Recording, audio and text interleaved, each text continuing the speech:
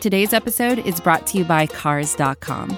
With over 2 million vehicles and 50,000 more added every day, Cars.com will match you with the perfect car for you, your budget, your life, your style. And if you're ready to say goodbye to your current car, Cars.com will get you an instant offer to cash it in. Just start by entering your license plate and get matched with a local dealer who will write you the check. So whether you're looking to buy or sell, just go to Cars.com. It's magical.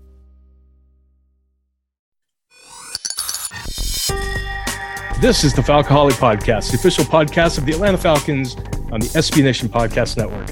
I'm David Walker, and on today's podcast, I am a little bit geeking out in this potential conversation. It is not often I get to talk about football just in generalized terms, even though obviously this is going to influence the talk around the Falcons, but we're going to talk about roster building in the NFL. And to do this, I have asked the one and only Scott Bair of AtlantaFalcons.com to join me because he is similarly someone that geeks out over this. So Scott, thanks for joining me, man. Yeah, I'm so excited about this conversation because if you think about football fandom and the football experience, there's 17 plus a postseason times to go out and watch your team play. And then there's every other day on the calendar to talk about this stuff and dream and wonder and move chess pieces around in your mind. And you see good teams like the Patriots who've just been in this window for 20 years or whatever. Mm-hmm. And then you see other teams kind of ebb and flow through it. You see some teams who never get it right. And it's part art, part science. And that's what makes it fascinating to me. I'm super pumped about this conversation. And you're right, it is going to relate to the Falcons experience because they're trying to usher in a new era of sustained success. Can they do it? Do they have the right people to do it? And can they acquire the right talent to form that young foundation and then keep enriching the soil long enough to, I'm not going to continue the agriculture analogy forever, but nonetheless to yield a good crop and then keep it going. I think it's fascinating. I can't wait to jump right in. Yeah, I do want to put the caveat out there that neither Scott nor myself are speaking for the Falcons, even though I think people reach out to us and say, tell Arthur Smith this. Arthur Smith isn't taking advice from us, folks. No. And neither is Terry Fontenot, for that matter. No, this is purely the opinion of two guys who are not in their 30s anymore and who have watched a lot of football, a lot of bad football, frankly. Over the years, and that has informed our viewpoint. So, Scott, to kick it off, if you could summarize in your mind what successful team building in the NFL looks like. I know that's a broad question, but what are some of the key points that you would highlight that you think are sort of the staples of what it takes to be an ongoing, successful franchise that people are talking about every December? Yeah, I think it boils down to something that Arthur Smith and I agree upon why the NFL is the most fascinating American sport. And it's this, is that with the salary cap and with the draft structure, not a lottery, but a true back and forth, worst team on the top draft structure, it really, everybody has the same resources. What do you do with them, right? Mm-hmm. If everybody has the same salary cap, how do you use that money to build a roster that can be better than everybody else's?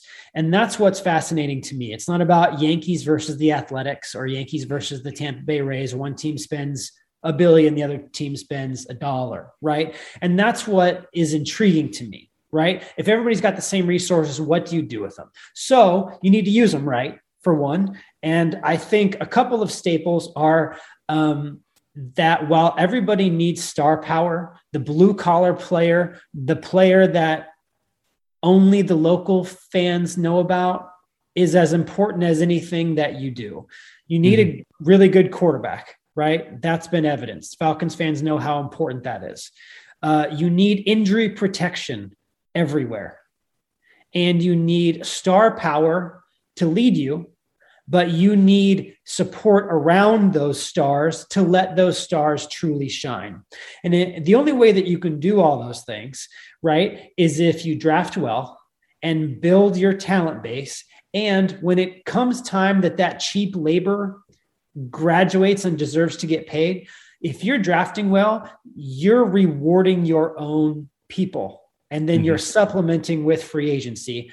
But it only works if you continue to draft well. And when you see these teams that are really good, the wheel starts moving and it gets enough momentum where it just kind of never really stops, because you keep hitting on the draft. You have to make tough decisions on some fan favorites. Some fans are going to have jerseys that are useless.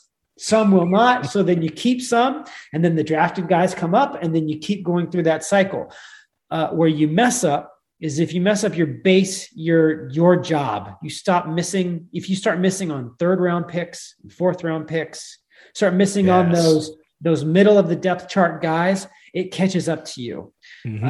I think if we're going to falconize it a little bit, I think it's safe to say that while there are still some good picks from the past regime, including some in the upper rounds, there have been enough misses where it's caught up to the Falcons, and they weren't able to keep that wheel rolling. And that's why they've fallen off a little bit. That's why there's a new regime here to try to build that back up. But that's what I think the core staples are: good quarterback, injury protection, continually drafting well, and finding the money required, the financial flexibility required, I'm adding this one, to go out and pay a veteran free agent, but pay them all up front.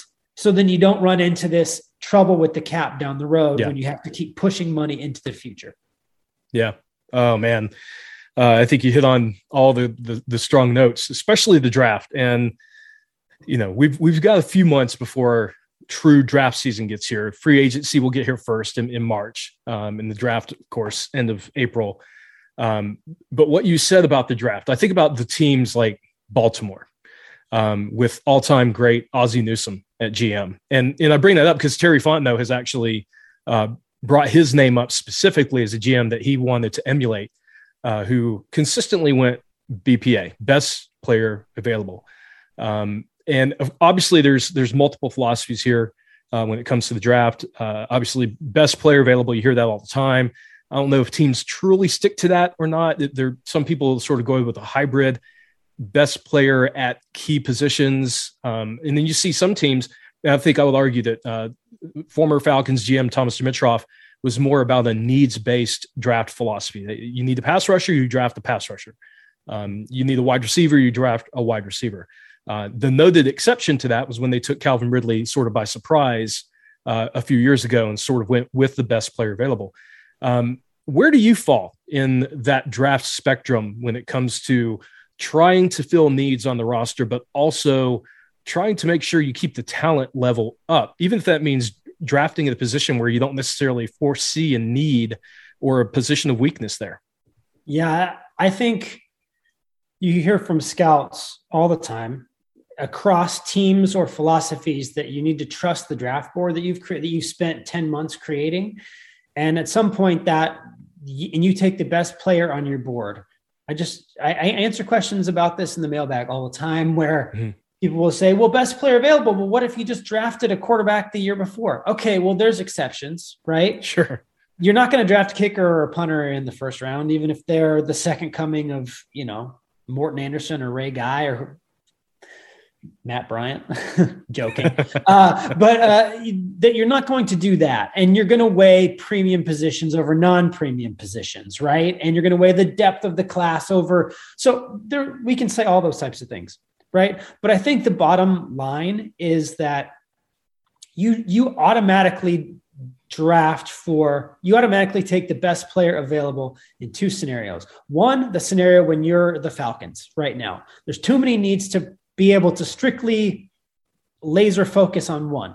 And there are too many premium positions of need to laser focus, as I keep saying, screaming from the mountaintops. They need edge rushers, plural with an S, right? Yes. That you can't just say, we'll take the best edge rusher, because the Raiders did that when they had 3 first-round picks. And number 4, they were determined to take the best 4-3 defensive end on the board at that time. And their board said that was Cleveland Ferrell. Did that work out? It did not. Okay. So that's where you can fall into traps. That's why Terry Fontenot says you can make mistakes that way. When you can really laser target for needs is when you feel like you're one premium young player away and you don't have the cap space, or the free agent class wasn't exactly attractive to you. Then you can go out and you can say, heck, let's say that you're Kyle Shanahan and the 49ers, and you feel like, look, we're going to give away all these draft picks and we're going to go get a quarterback because we're fine everywhere else. Then you can do those types of things. And it takes a good evaluation of the roster to do that. So that's why I think that's important. That's why I think the Falcons may have gotten caught up in that needs thing that you're talking about, because they were at the peak, right? They were at the Super Bowl. They were doing well. And you figure like, oh, we're right there. If we can just get a right guard and a right tackle, we can bump back up, right? Then we're not going to keep falling. We're going to punch ourselves back up there. Well, it would better work, right? If that's how you're going to do it. So I definitely fall more on the take the best player available. And two exceptions are if you feel like you're one player away. The other exception is if you fall head over heels for a quarterback, then you throw all the rules out the window. Oh, you segued perfectly. I had that as one of my top topics, and it's quarterback. I have read many of your mailbags, and Matt Ryan has come up on more than one occasion. I will say you have been consistently on the side that Matt Ryan can be your quarterback at least through 2022, and is a quality quarterback that you should stick with for now. Obviously, he's going to be 37 next year. Quarterbacks don't play forever. Not every quarterback is Tom Brady, could play into their 40s. We've seen notable examples of guys who got close to 40 and you could argue their performance fell off, and fans are thinking about that. I get it. But what you just said from a draft standpoint, I am personally of the philosophy that when it comes to quarterback, this is where franchises can set themselves back 5 to 8 years. And my philosophy is this: if you are not 100%, and I legitimately mean 100% in love with that quarterback as a front office, as an organization, as a coaching staff, if you're not 100% in love with that quarterback, that you believe he can be the next good, great franchise quarterback that can play for 10 plus years for you, that you're going to get to a second contract with him, don't draft him. We have seen so many teams that are constantly drafting in the top 5. And I did an analysis of quarterbacks taken since 2009. Yeah, you did. And right now. The number of busts at quarterback that you see in the top 5, not necessarily the first round, because you got to remember guys like Josh Allen, Patrick Mahomes, Lamar Jackson, all taken outside the top 5. But those guys in the top 5, the bust rate would blow your mind. So many guys have flamed out of the league.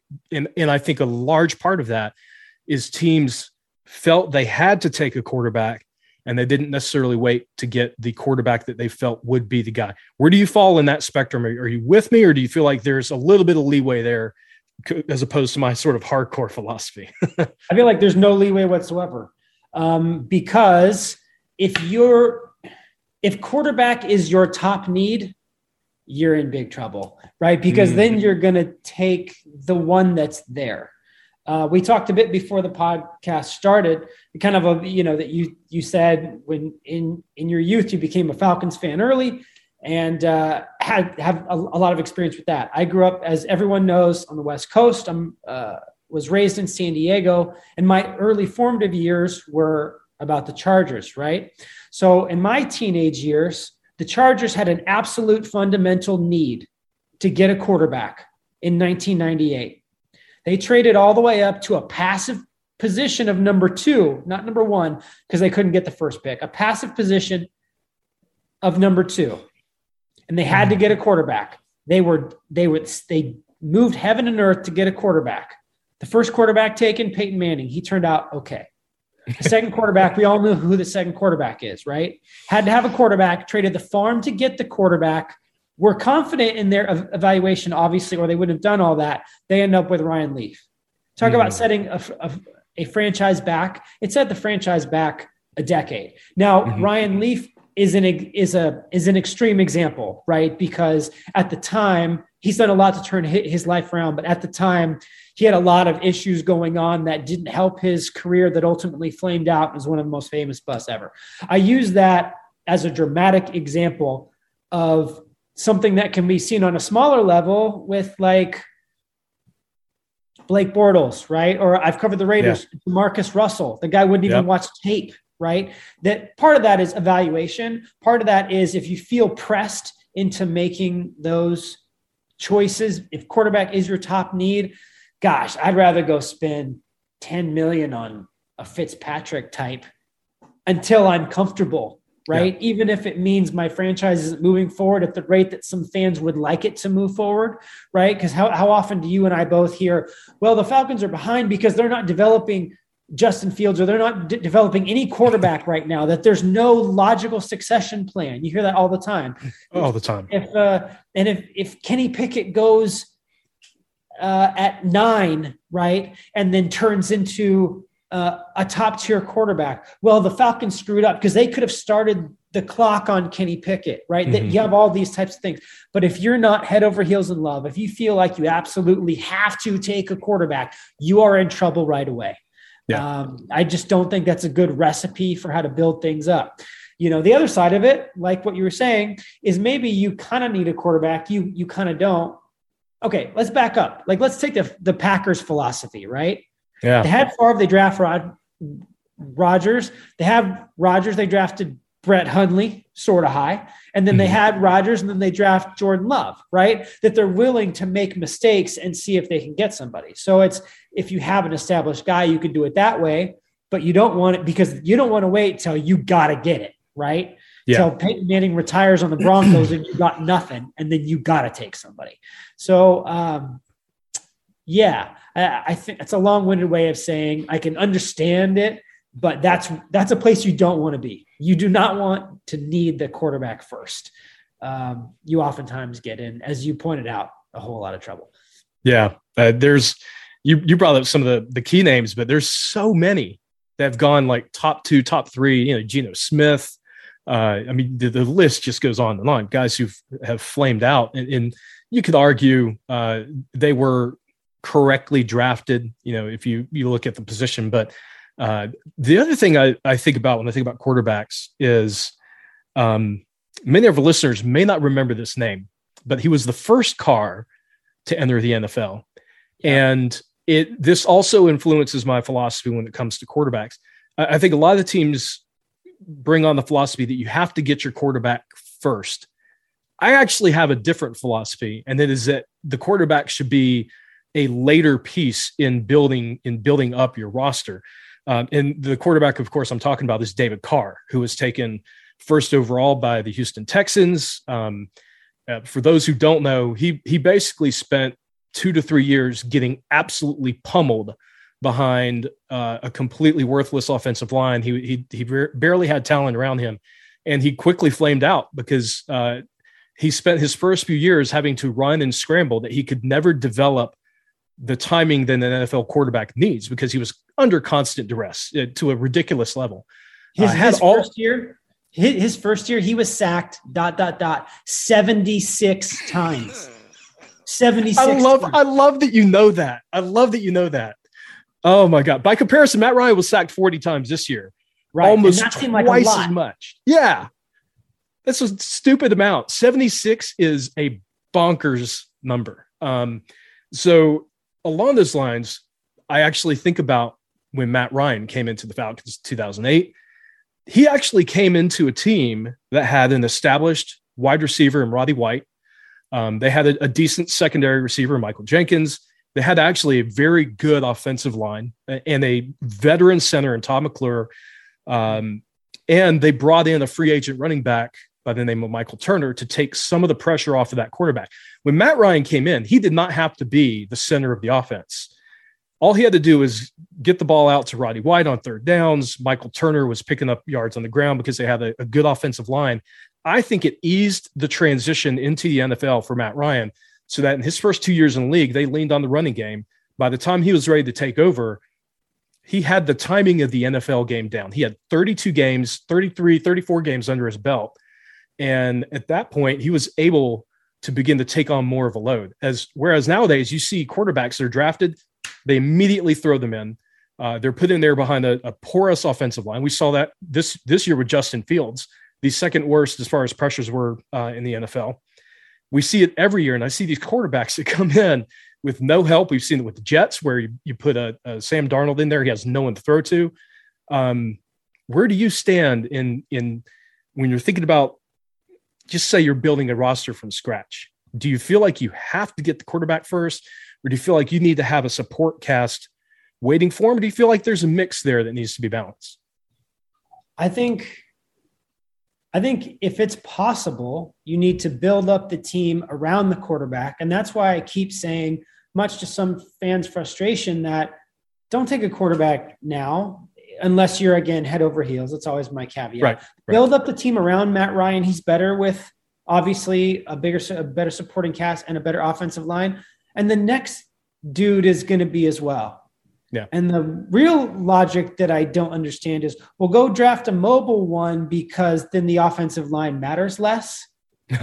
You don't think they protect Kyler Murray? Like, you don't think that the Ravens want to give Lamar a bunch of time to operate, or Josh Allen doesn't have good offense?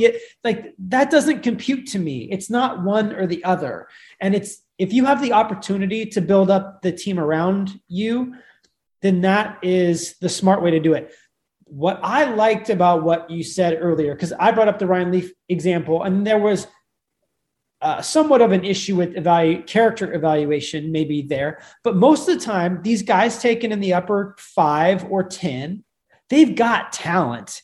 They got the rocket arm or the accuracy or the mobility. And so much of it comes down to your situation as well. Are you in a position to succeed? Do you have the coaches around you who can help you succeed? Do you have the players who can help you succeed? Matt Ryan, as you brought up, was one of those top 5 guys, brought into a good situation and was able to thrive. Let's say he's dropped into Trevor Lawrence. There's no doubting Trevor Lawrence's talent, and no one's calling him a bust after 1 year, but Trevor Lawrence had no chance. Yeah. This year with Jacksonville. That offense is not entirely his fault. And or you look at how many times have the Jets drafted second with Darnold, even with Zach Wilson a bit this year. There's no talent around him. It's a coaching staffs that maybe go in and out.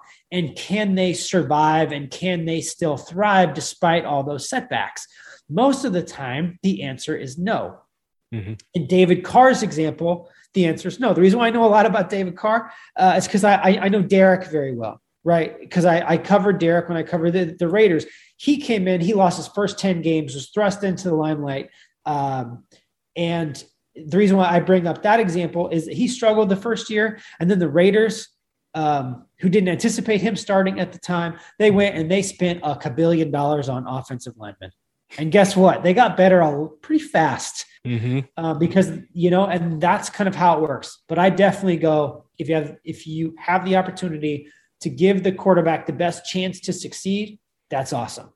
If you can't, and you can have a veteran quarterback who knows how to run the show, who knows how to operate and win you games, which is what the Falcons have right now, then you can set up one of those best case scenario succession plans, and you don't have to go through an awkward period of ever-changing quarterbacks.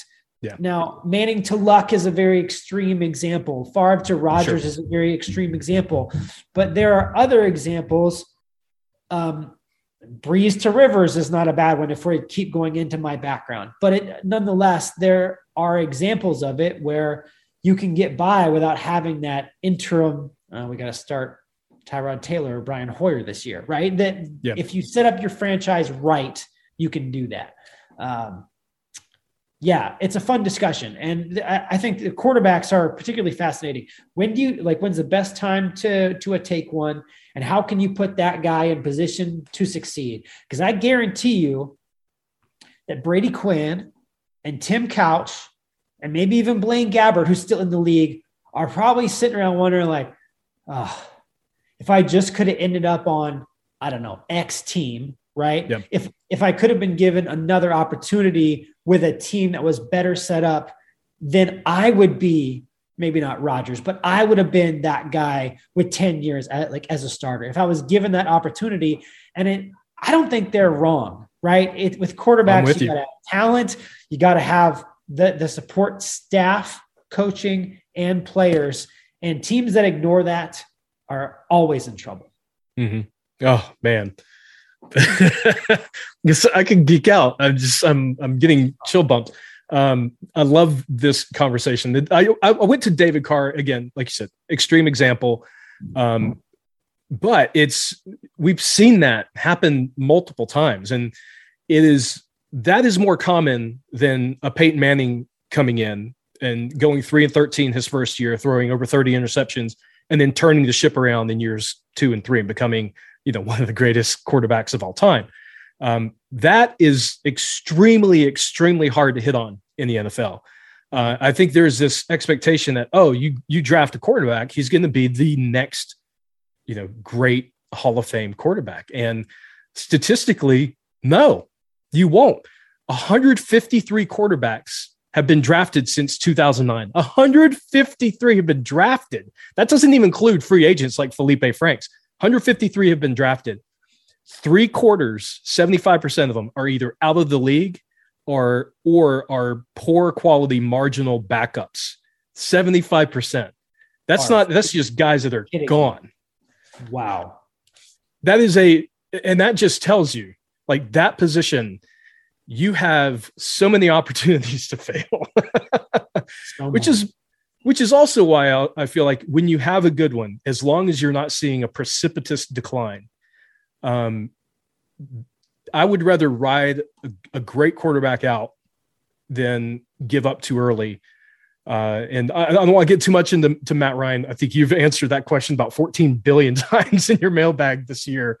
But I do want to move to the next point, and that is... Hold on, wait. Before we do that, can we just tie up on the Matt Ryan thing? I think... Yeah, absolutely. I think you and I agree that he should and has earned the opportunity and right to be the quarterback in 2022. But let's take the financing out of it for a second. We all know he has a huge cap number, a lot of dead money associated.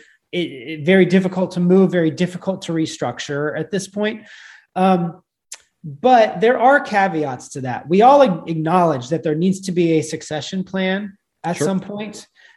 We also acknowledge that there is a law of diminishing returns here. If you stay with it, at some point, you're going to have to make a tough decision. You just are. And that it's uncomfortable for every team that goes through this with somebody who means so much to the franchise. And the good teams are able to separate emotion at just the right time. Mm-hmm. So while I believe and you believe Matt Ryan is a good quarterback, and maybe you don't draft one this year, that doesn't mean that you let Matt Ryan play until he's ready to ride off into the sunset, right? No. That you have to be able to set those things up. And keep going back to it, is that if you earmark somebody that's sitting there in your lap when you're ready to draft as the next guy, then it doesn't matter that Matt Ryan's still there. You just still do it. So while, yes, I think I've never been called a Matt Ryan homer, and I'm not, but I'm a believer in him as a talent. I'm also a believer of the understanding that this can't go on forever, right? Yeah. So while I think you and I agree, okay, 2022, that's a lot. 2023, okay, show me some more, right? That we still want to see more there. I just think it's important for fans to know, look, we're not blind to the fact that he's in his late 30s. We're not blind to the fact that, hey, man, we saw some throws this year that were not good enough, that could have given the Falcons a better chance to win. But understanding the scenario, the landscape that we're talking about, and what Terry Fontenot philosophically is trying to put through his brain about when is the time to execute the succession plan. For all the reasons that we've been talking about, timing is as important as all of it. And timing will come into play. We don't think it's now, but it is soon. That's just, I just want to get that clear. Right? Yes, absolutely. I'm glad you closed on it though, because that is, I have been accused of being a Matt Ryan homer, having covered this team for 10 years and talking about them for about the same amount of time. And, to some extent I am, but a part of that is informed by having watched many bad quarterbacks over the years. Exactly. But I agree. He's in his late 30s. And like I said, it is, Tom Brady is not the standard for quarterbacks that like he is the exception to the rule. Most quarterbacks do not make it into their 40s for a reason. Usually the injuries pile up or the talent begins to fall off, the physical talent. And it's probably going to happen with Matt Ryan, and he's going to be 37 in May. And yeah, that clock is ticking. But to the conversation we had earlier, I also think you've got to make sure you nail that next quarterback. If you're going to put a draft, use one of your draft capital on a quarterback, make sure it's a guy you believe can be the next guy. And not just someone that you're grabbing because you need a successor. So I think we've sort of come full circle on the quarterback discussion. Sure. But I'm glad you picked up on that. I do want to circle back to the draft because you mentioned premium positions. Mm-hmm. And I think that is a very interesting conversation to me. I have a view of what the premium positions are. I think a lot of people in the Falcons past, in this first draft class under Fontenot and Smith, would have argued that they used a top 5 pick on a non-premium position. Mm-hmm. I'd have some quibbles with that argument. But in your mind, what are the positions that you think are the premium ones, the ones that if that guy is there in the first round and you think he's BPA, you use that pick, even if you already have talent at that position? Yeah, I just wrote it down while you were talking, and it happened very quickly. I'd say, quarterback is obviously one that's right, kind of in its own category, but outside of that, edge rusher, mm-hmm, show-stopping interior lineman, meaning an interior lineman that can get to the quarterback. Yep. Cornerback, wide receiver, offensive tackle. Those are the ones that rattle off the top of my head that maybe generally have more value than the others. Yep. So those are the ones that I had. Yeah, 100%. And I sort of think of pass rusher as being both exterior and interior pass rusher. So like an Aaron Donald deserves to go in the top 5. Right. Deserves a good number 1, frankly. And yeah, so I would say, like you said, quarterback is sort of number 1 in its own category. Pass rusher, guy that can get after quarterback. Cornerback, having a great corner in coverage. We saw what AJ Terrell did this year and see how much of a difference that can make on a bad defense. And then I would argue that outside of kicker and punter, those caveats, a generational player at another position. Yes. And I think that is the exception with the Falcons in this past draft class. When they took a tight end in Kyle Pitts, I think they viewed it as them taking a generational player at that position. And when I say generational player, I mean a guy that in 10 years, you're not going to see another player come out that's going to be like him. He is going to stand on his own. He will have true Hall of Fame potential as far as all of his physical traits. Obviously, the guys have to get out there and play. We get that. I think like a Randy Moss, a Calvin Johnson, they are generational players, guys that transform the position. An Adrian Peterson. I am not a fan of taking running backs in the first round, but if you told me I was getting the next Derrick Henry or the next Adrian Peterson, the conversation changes a little bit. Sure.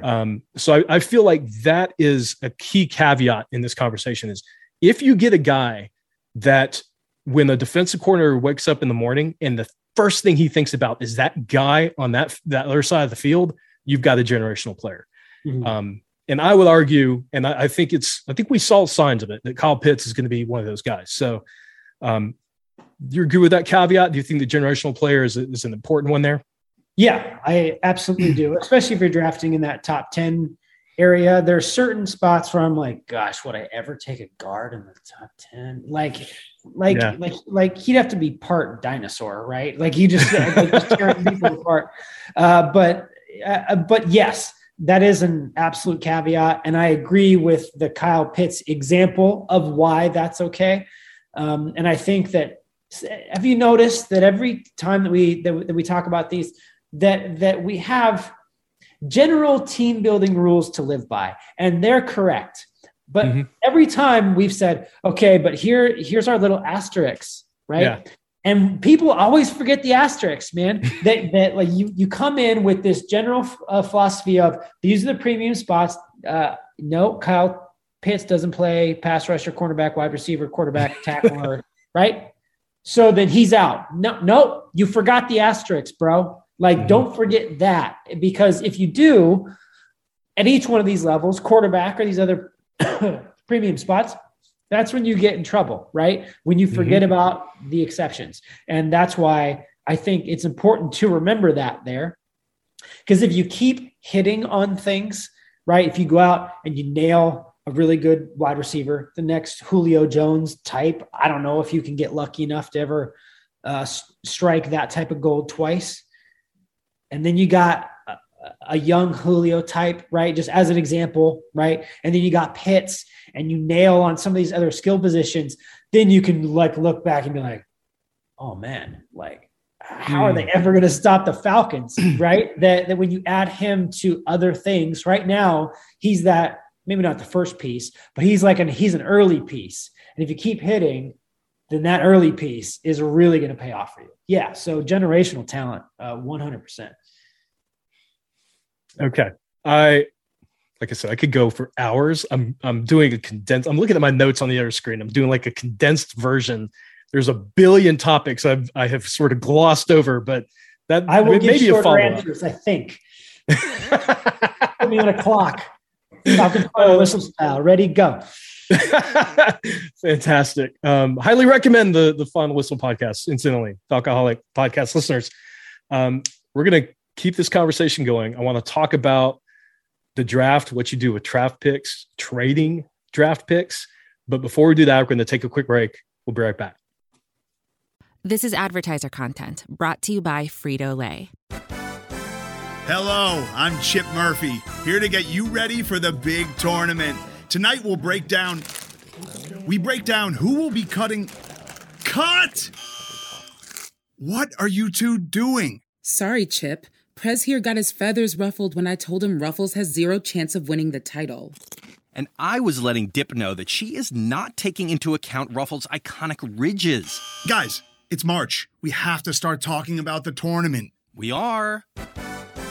It is the 2023 Frito-Lay Snack It. We're talking about big-time matchups between Cheetos, Smart Food, Lay's, Sun Chips, and more. Just head to the Frito-Lay Snack Bracket and vote for your favorite chip, pretzel, or dip for a chance to win up to $1,000 or a year's worth of snacks. This sounds great. Keep up the good work. Just go to fritolaysnackit.sbnation.com. No purchase necessary. Sweepstakes ends 4/3/2023. Void where prohibited. Year's worth of snacks awarded in the form of 52 coupons, each good for one bag of chips. See official rules at fritolaysnackit.sbnation.com. And we're back on the Falcoholic podcast. This is Dave Walker. I'm joined by Scott Bair of AtlantaFalcons.com. We are talking about general team building philosophies. We've talked about a lot already, but I feel like there's about 1,400 hours left to go through this. I'm sure that GMs across the league feel like, oh, you guys are only scratching the surface right now. All right, draft picks. This one, I think, is a sensitive issue for Falcons fans. Thomas Dimitroff. Obviously, his first draft with the Falcons, he nailed the most important position. He got, first round pick, Matt Ryan, got that right. That's going to buy you a lot of grace as a GM when you get the quarterback right. However, one thing that became sort of synonymous with Thomas Dimitroff and his time with the Falcons, and we've seen this from other GMs, is a tendency to move up in the draft board. And that generally means giving away draft capital in day 2 and day 3 to do that. And of course, we all remember, Falcons fans remember the 2011 blockbuster move where multiple first-round picks were given up. The Falcons ultimately in 2012 didn't have a first-round pick because they gave it up to move up and get Julio Jones. And, we talked about generational players. I think you could argue Julio was a generational player at wide receiver. Yeah. But this is something I've argued in the past, it's not necessarily bad to trade up. But if you do, you cannot miss on the picks that you have left. If you only have a second round pick, a fourth round pick, and a sixth round pick because you traded the rest away, you cannot miss on those picks. You have to find guys that are going to be contributors, they're going to be depth, they're going to be starters even. And I think that is where, if you look at the Falcons roster and how it started to decline over time, those trade ups were detrimental to the franchise as a whole. Where do you stand from a roster building standpoint on the idea of trading up or even trading down for draft picks? How do you feel about that entire conversation? Not a fan of going up. I'm really not a fan of going up when you're in the Falcons position as they are now, because they need so much right now. So you need as many swings at the plate as you can get, because you're not going to bat 1,000. You may not even bat. If you hope you bat 500, you're feeling pretty good about yourself. But I'm not a big fan of trading up again, unless you are laser targeting maybe a truly generational talent, or if you feel like you're one thing away. Yeah. If you feel like you're one thing away, then you move heaven and earth to try to get that. Now, this is like an old school traditionalist mentality from a GM who likes to, let's say I've been around GMs who like to draft. They're confident in themselves. They want picks. They want to flesh out that depth chart. Mm-hmm. And then there are some teams, like you look at the Seahawks, they're constantly trading out of the first round. They're constantly trading down. The Rams are giving away. They seem to have less value in first round picks than they do in established veterans. There's the odds of Jalen Ramsey busting out, even if you have to pay him a bunch of money, a lot less than somebody that you pick out of college. Yep. And that's a different philosophy. One that I always feel like your toes are gripping the edge of the cliff, right? You never know when it's all going to fall out. But I believe that when you're trying to build a team, we're talking about building a team up and roster construction. When you need that, you need more swings. I'm not a fan of going from 8 to 28. Yeah.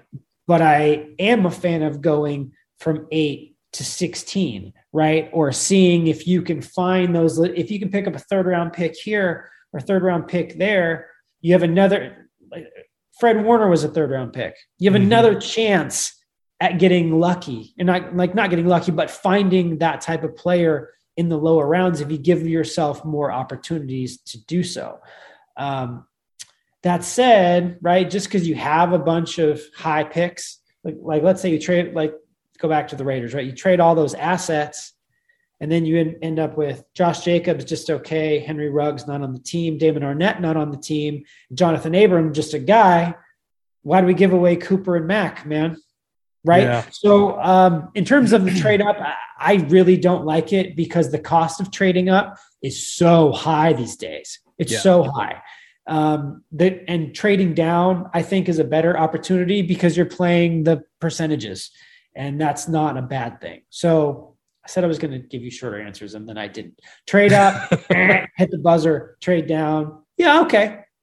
Now, let me see what you got. The problem is that here's another Raiders example that's Falcons related. So they had the number 19 pick and the number 12 pick, right? And they took Ruggs at 12, and they were in love with AJ Terrell. Oh my gosh, sending Valentines and stuff. Okay, loved him. Crossed their fingers thinking he was going to be there at 19, right? Because there were still other quote unquote analysts evaluated X guy above Terrell that went below Terrell.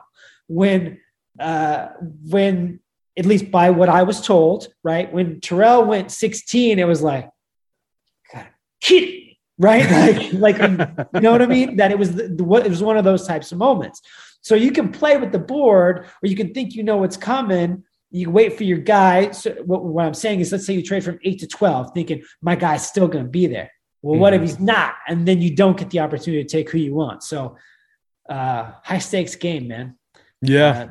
Those guys get paid the big bucks. Yeah, exactly. I do like what you said, though, about having multiple chances in the mid rounds, because I think that's, the chances of you every single year finding that gem in the rough is low. Just statistically, there's 32 teams. They're all trying to do the same thing. They're trying to find that guy who's slipped through the cracks for whatever reason, injury history, poor senior season, poor bowl game, whatever it is that knocks that player down the board, they're all eyeing these guys. All the GMs in the league are looking at these guys thinking, maybe I could get him in the late second. Maybe I'll get him in the third. You can't pull it off every single year. But if you have multiple bites at the apple in those day two picks, second, third round, even fourth round, when you've got multiple picks in those rounds because you've stockpiled those picks over time, either through comp picks by letting free agents walk, or by trading down, as you just mentioned, you stand a better chance. You stand a better chance of getting a Russell Gage in the 6th round, of getting a Foye Aluakun in the 6th round, because you have multiple picks in the 6th round or in the 5th round. They got Grady Jarrett in the 5th round. You stand those chances better when you have multiple picks. That's I could say it over and over, but we've seen the Falcons specifically just whiff on those day 2 and day 3 picks. And as you mentioned at the very top, man, those are the guys that fill out the roster. Those are the guys that when someone goes down to injury, and they will go down to injury, it is like the only certainty in the NFL is injury. When they go down to injury, do you have someone lined up that is a quality backup? And I remember beginning of the season, and I think you said it perfectly when you were sort of talking about the Falcons roster, and I felt you hit it on the nose. You said this roster can compete as long as they stay healthy. They're so thin, and we saw that. We saw like Isaiah Oliver goes down, boom, you're rotating rookies in at that slot corner position, and you lose Calvin Ridley, obviously, to different circumstances, and the wide receiver depth gets exposed really quickly. That depth is built on day 2 and 3, hitting on those guys. All right. We only have 1,400 other topics to go. Okay. 1399. Tick. We'll just go right down the list. All right. I've heard this come up a lot, and I'm of two minds on this one. But there are a lot of people that think scheme versus players. One school of thought says draft talent and build your scheme around the talent that you have.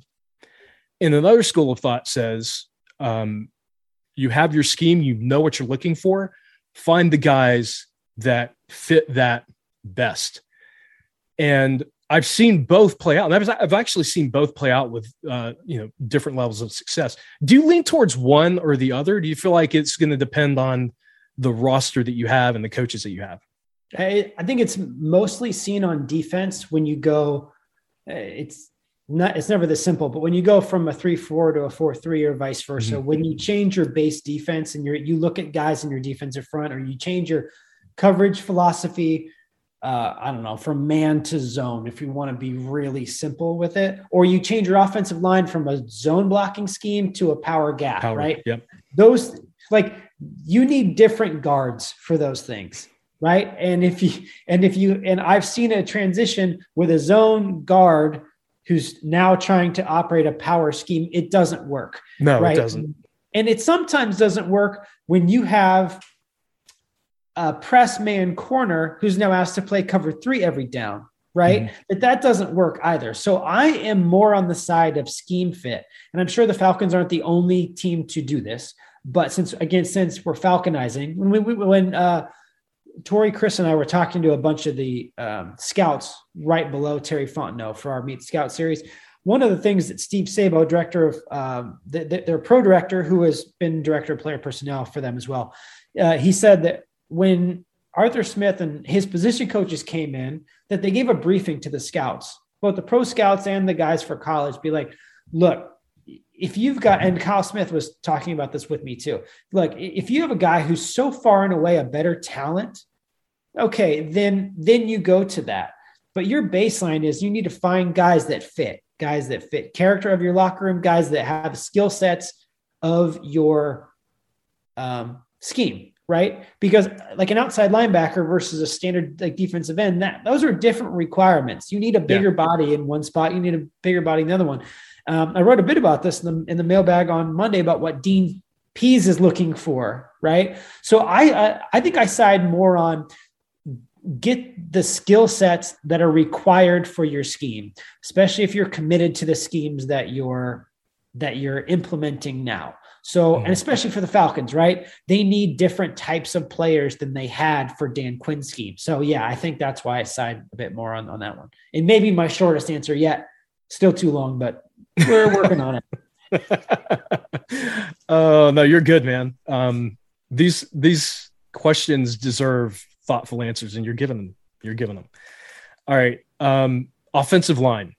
I love talking about offensive line. And it's funny, Gina and I, last time we were at camp together, it wasn't the last time, it was one of the times, we were watching a rookie come in at the time by the name of Jake Matthews. And we were watching the drills. And it's funny, at one point I pointed over, and I think there was an older veteran, Gabe Camarimi, I think it was. And they were just doing, simple pass blocking drills. And I looked at Gina and I said, look at Gabe. He can't sink his hips. He's too stiff. And those little details on the offensive line matter. Really passionate about it. But I've got a philosophy, and this one is interesting because I think the Falcons broke it this year. And that is, you never want to have two first-time starters on the offensive line next to each other. I think you can have multiple first-time starters, but you need to have guys who have started for at least 2 or 3 years sort of in between them, bookends. And I think where the Falcons got really disrupted early on was having essentially a first-time starter in Matt Hennessy at center and Jalen Mayfield. And I think we could argue that the plan was not for Mayfield to be that guy. Like Josh Andrews was lined up to be the starter until he broke his thumb in the first week of practice. Yeah, right. Yeah. So I don't think their intention was to do that. But my thinking here is usually when you see two young guys on the offensive line, that pairing is almost always susceptible to pass rushing stunts, and they are susceptible to it for a while. Defensive coordinators love those pairings of two young guys together because they exploit it. They exploit the fact that there's no timing between them. The communication isn't happening the way it should. And I think we saw that, this year with the Falcons. I think it got better over time, but just one of my philosophies on offensive line. One other that I want to throw by, and I'm going to hit you with, this is a big, long question. Okay, right. The other one was watching the Saints when they had Drew Brees at his peak. They had offensive tackles that were okay. They weren't like the best in the league. They were decent guys. This was before Teron Armstead and whatnot. But they had two guards that did not allow pressure up the middle.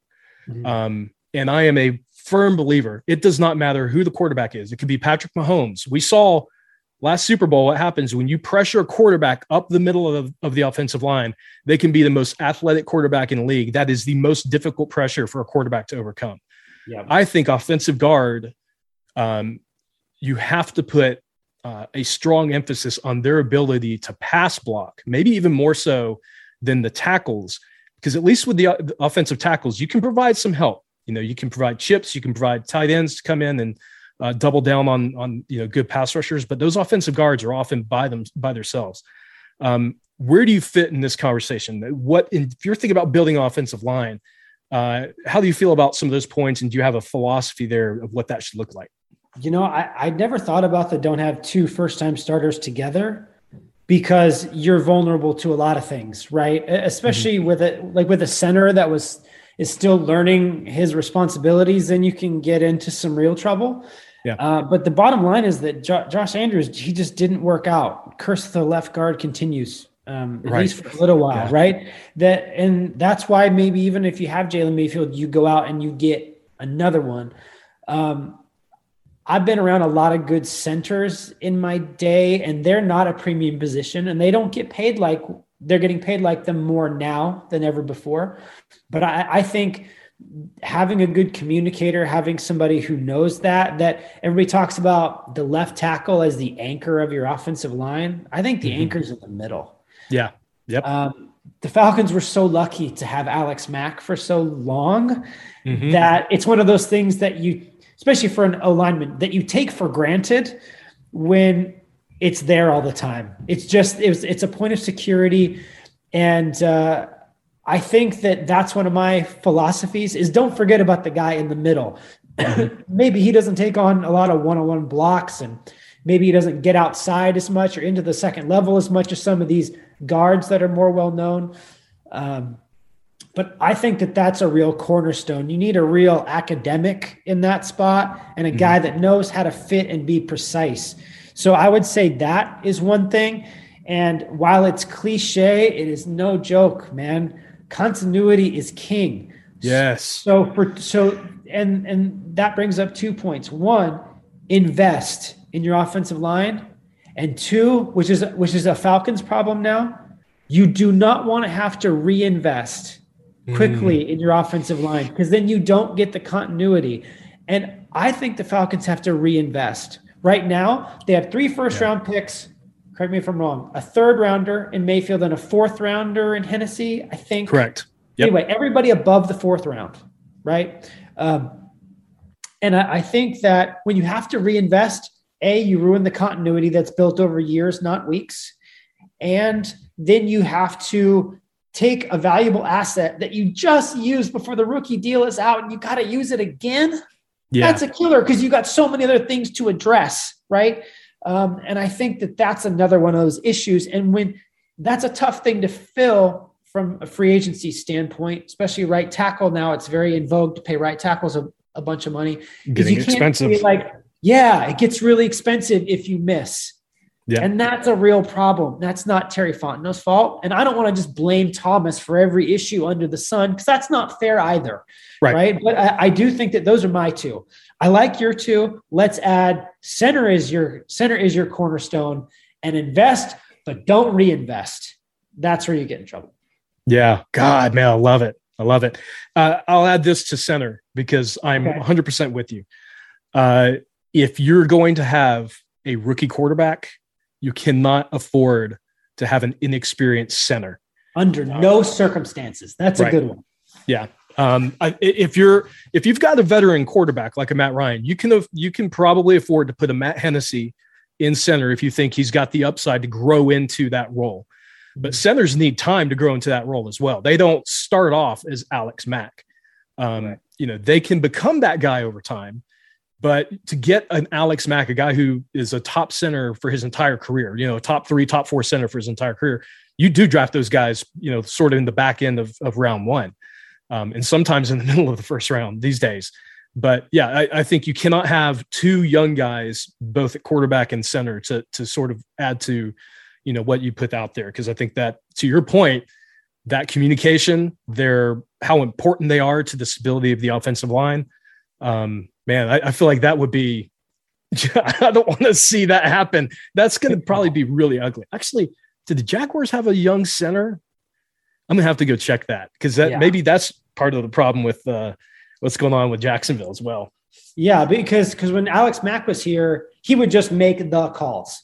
And then as they would never really said it directly, but my impression was that Matt Hennessy would make the calls, and then Matt Ryan would be over the top to make sure everything was correct, right? Mm-hmm. That may be a bit more involved than he would have been with a veteran. But yeah, having rookie there can get you into a lot of trouble. And if you look at the Falcons offensive line, they had a couple of different issues there, right? They had young center, and the no continuity thing, because Mayfield wasn't even playing left guard for most of the summer. So you've got compounded issues there.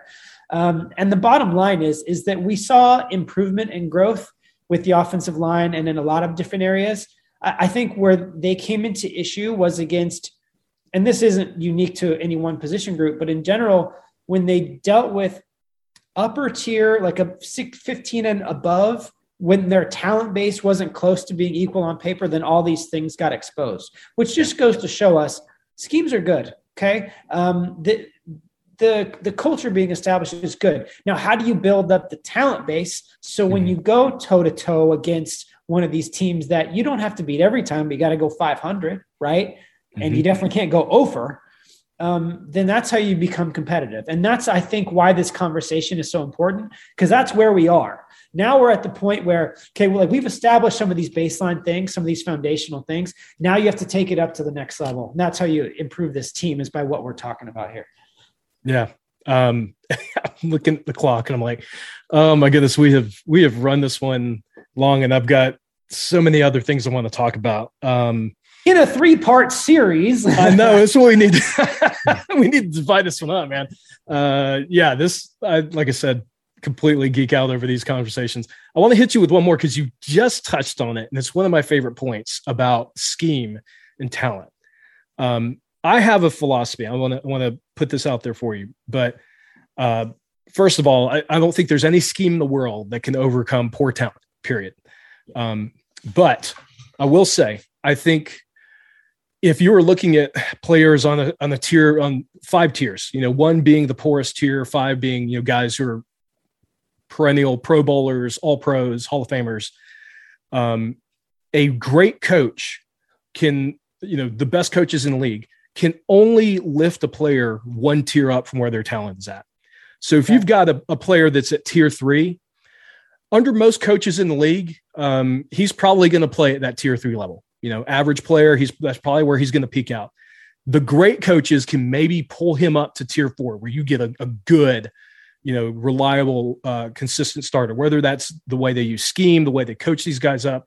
But I don't think you ever see a 3 become a 5. They don't jump 2 levels. They could, at best, they move up 1 level.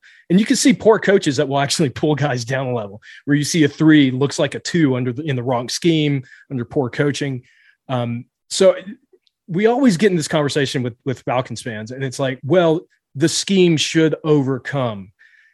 And then other people say, well, it's all about the talent. And in my mind, it's both. It's about finding the talent. You've got to get your talent level at least to a 3. If you give your coach nothing but 2s, and he is the best coach in the world, you're still only going to get average performance, because he's being held back by a subpar roster. Where do you fall? We're going to use this as the last question, because I feel like this is actually very much where the Falcons are at now. I think I think Arthur Smith is capable of doing a lot of good things. We saw it in Tennessee. That was not a fluke, what he did in Tennessee for 2 years. Dean Pease has a long history of having excellent defenses. That is not a fluke. I think that it's the combination of the two, but where do you fall, Scott, in that conversation of talent and scheme? Yeah, I think this conversation pits NFL fans versus college fans sometimes, right? Because there are certain schemes in college where you're in the shotgun, you got 5 wide, the offensive line just stands somebody up, and then you get it to one of these options that are going to be open at that talent level, right? That there are certain, I don't even want to call them gimmick schemes, but there are certain things. I mean, even go back to, how do you cover it? Like Georgia Tech did it for a while. Air Force does it all the time. Okay, if we don't have the talent base to compete, let's run the triple option, and we're going to get 10 yards in 3 plays, right? Yeah. That those are the times when scheme can help a lower level of talent, right? You see, all the examples I used were college teams. I'm thinking Texas Tech, right? Like the Red Raider, Air Raid, I'm sorry. You think of the triple option, right? Or the wing T, or something that your high school kid may run. And there's very rare, you see philosophies come up to this level. But the reason why I'm saying all that is everybody's going to figure out the Wildcat, right? Eventually people are going to figure out the RPO and all these schemes or the pistol, right? Pistol was really hip. And then defensive coordinators tone that down a little bit, except for transcending talent. I can't figure out the other conjugation of that one. Nonetheless, so that's what I think the big difference is, right? That's why when it comes down to it, and I think the issues that we saw with the Falcons over the course of that large sample is that, and there can be bad schemes, but nonetheless, I think the scheme is good. The talent base will outweigh it. Dean Pease, right, who could say, check out the Super Bowl rings, man. Yeah. I'm good. My playbook is like an unabridged dictionary. Okay. There's a lot of plays in there that are good. You know what he didn't say? He didn't say, those types of things. He said at the end of the year, when he was asked by Tori McElhaney, great interviewer, she asked, what do you need to help you execute your scheme? And he didn't say, I need a big bodied nose tackle. And I need a 5 technique that's 6'5" and 295 and runs a blank, right? He said, I need pass rushers that I don't have to call up pressure to get them home to the quarterback. And I need guys who can play man coverage, right? Those two things, what he's asking for is more athletes. That's what he's asking for. He's asking for more athletes. So in the talent thing, right, you've got this good proven scheme that's won Super Bowls, okay? It didn't win a Super Bowl this year. It wasn't if you look at Dean Pease' scoring defense record over the course of his career as a coordinator, astonishing, almost always top 10. Because he had the scheme and he was lucky enough with the Patriots and the Ravens and even the Titans to have the horses. And I think what he was telling the world is, I don't have the horses, right? Which is true, but I think he answered your question better than I could have, right? Yeah. That's proof of you got a good scheme. You have a respected coordinator with Super Bowl rings. What does he need? He needs talent. He doesn't need to change the scheme around it. He had guys. He was trying to help guys as much as he could. He was trying to mix and match. But at some point at this level, you just need more talent, right? And at some point, you need bigger and faster and stronger. And the Falcons need to get bigger and faster and stronger at every level. So when it comes to team building, I'm sure when he gets involved in the NFL draft process, I'm sure Terry Fontenot is very good at what he does. He see in Kyle Smith and Anthony Robinson, they all see the same thing. Let's go get this roster some more talent and a deeper level of talent. And there you have it. That is the number one point, I think, going into March, going into free agency, going into April and the draft process, and then the second free agency wave, which is during training camp in the preseason. I love all of this. This is a fun time of year. These conversations are hard to have during the season. Scott, I could talk with you for 3 hours, buddy, but I don't think our podcast listeners would tolerate that. God knows they don't want to hear from me. But thank you so much for coming on and having this conversation. Maybe we'll continue this at some point here in the near future.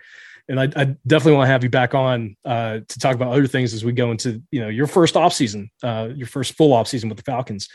On that note, tell our listeners where they can find you, what you have going on. Well, there's a lot of stuff going on, as there kind of has been for a while now. You can find me on Instagram. Tori McElhaney and Chris Rim are forcing me to join the platform. Those youngsters. Those whippersnappers. So at Scott Bair NFL on Instagram and Twitter. It exists on Facebook too, but I don't know how much you're going to get there. So we've got all that going, and I don't think it's too early to say, but we've got some reviews and projections about the entire rookie class and each position and who they should sign and who they shouldn't, and all those baseline levels of the offseason plan. Then we got a couple other things. One thing is going to be called, I think it's called Road to the Draft, Path to the Draft. Nonetheless, we're going to be with you. Talk about team building. We're going to nerd out on team building all offseason long, to the point that we're going to be with the Falcons and their people from the Senior Bowl to the Combine to Pro Days, all the way back around. And you're going to see a full 3-dimensional picture of why and how the Falcons chose who they chose. And we're going to break down the needs of it. We're going to pull back the curtain at times, and it's going to be a fun thing to follow in addition to a bunch of other things. It's going to be a fun thing to follow. All three of us are going to be involved with it, and we're going to do the same thing with free agency, man. Got some cool stuff. Tori McElhaney is our torchbearer when it comes to the free agency side. Chris Rim and I are spending more time on the draft, and I think look forward to a lot of good stuff coming up in February, March, and April. For those who are listening, I hope you guys know I'm a straight shooter. And I gotta tell you, I personally love the coverage that Scott and Tori and Chris have been putting up at AtlantaFalcons.com this year. I have not said that a lot in the past.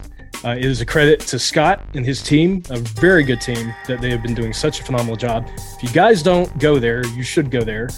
You should listen to the Final Whistle podcast, which I do each Sunday. And they're going to continue starting on the 24th. We're going to do off-season editions as well. Perfect. So highly recommend it. Scott's done a fantastic job. You guys support him and Tori and Chris and show them love on the social medias. All right. As for me, guys, you can follow me on Twitter at FalcoholicDW. Updates for this podcast at FalcoholicPod. And, of course, our articles daily at thefalcoholic.com. So for Scott Bair from AtlantaFalcons.com, this is David Walker. Thank you guys for listening in. We'll talk with you next time.